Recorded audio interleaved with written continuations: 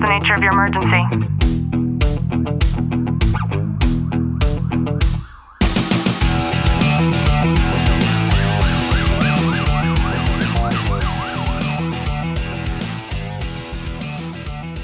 Welcome back to the Tactical Living Podcast. I'm your host, Ashley Walton, joined by Detective Walton. Clint, how are you? I'm good. In today's episode, I wanted to talk about something that was reintroduced to me. I read The 10X Rule by Grant Cardone several years ago, more than several. And in my coaching program, this topic came up that I completely forgot about. And it's one that I think that we all need to understand and then implement into our lives, because if there's one thing that I think we all want more than anything else, it's to have more time in the day. And this is actually a foolproof way to be able to give that to us. So if you want to know what it is, if you want to implement it in your own life, then just sit back, relax, and enjoy today's content. Now, Clint, if I were to ask you, what do you believe the favorite food of fear is, what would you say? Doubt. I actually gave you the answer already, because the food that is the favorite of fear is actually time. Oh. And we're going to break that down so that we can better understand it. But I'm thinking about how many times in my own life I have failed to make the call quickly, or I failed to take the action, or to implement something new, or to go drive to that place that you need to get something done at, right? There's been times in all of our lives where we're guilty of that. And the concept in the 10X rule here is that we need to make sure that we are creating as little fuel as possible for fear. And the way that we do that is by shortening the gap between our response and the action that we need to take. So let's say that you need to call your parent and you need to drop a bomb that you will not be showing up to Thanksgiving dinner. Dun, dun, dun. I know, right? That is probably one of those calls that you will give yourself a million excuses as to why you need to do X, Y, and Z before you make that phone call. I have a trick to fix that right there. What is it? You text them and then block them. And then you can't hear anything from it, you know? That demonstrates the level of fear in an action item like that, which is perfect. This is exactly what we're talking about here. And this is something I started to do long before I even read the 10X rule, because I would get so annoyed with myself at that. You got to do this. You got to do this. You got to do this. Like, that feeling drives me insane. It higher my blood pressure. It makes me feel anxious. I can't truly concentrate and focus on something more important if I know that there's something ringing in my ears that needs to get done.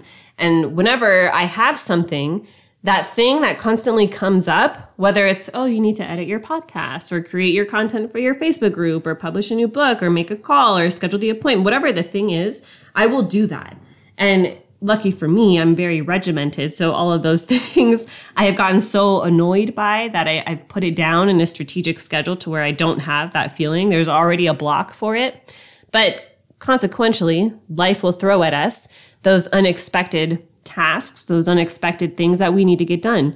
And I would encourage all of us at any time that we start to feel that dread, that is the cue, right? We use that as the cue. We talk about in Atomic Habits how there has to be a cue in order for us to take the action of doing something like working out and having your running shoes in the bathroom next to the sink after you brush your teeth.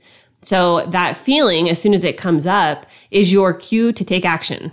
Not your cue to go into the kitchen, not your cue to go take a drive somewhere or to pick up the kids. That feeling that you get is your subconscious reminding you that this needs to be taken care of now so that I can clear out the space for more important things. But my reasoning for not wanting to do those things right in this initial time is, well, I don't feel like it.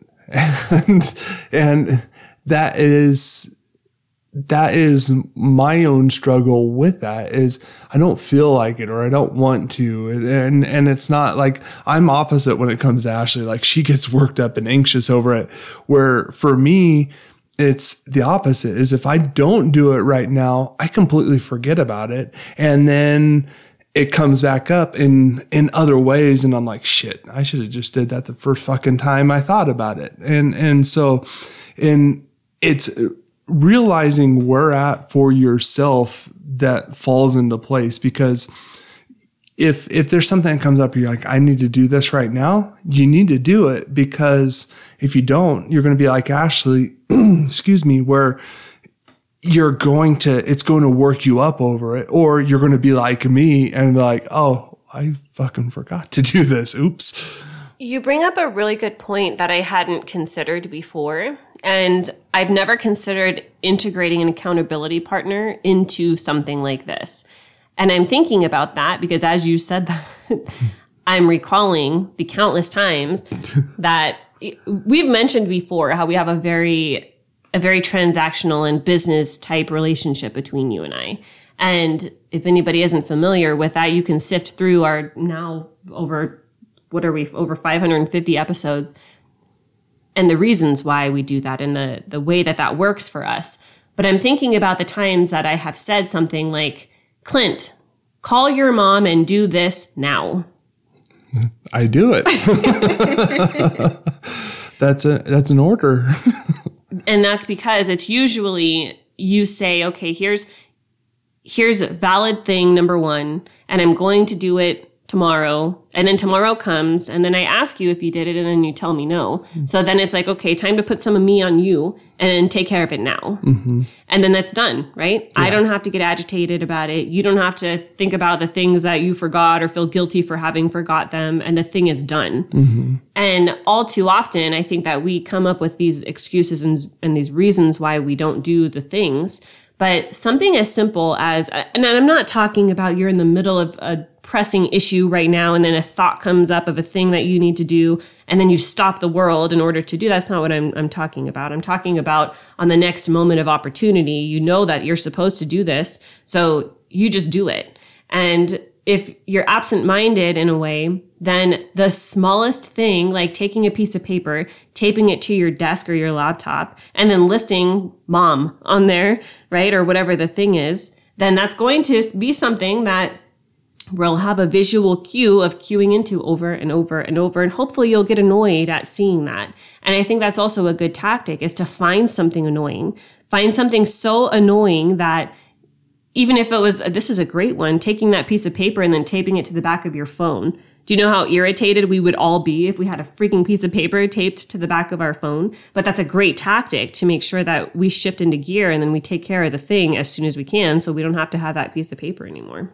Yeah, and that example is exactly what I have to do for myself. If there's something that I'm in the middle of doing something at work and something comes to me like, oh shit, or my boss comes in and says, hey, I need you to do this.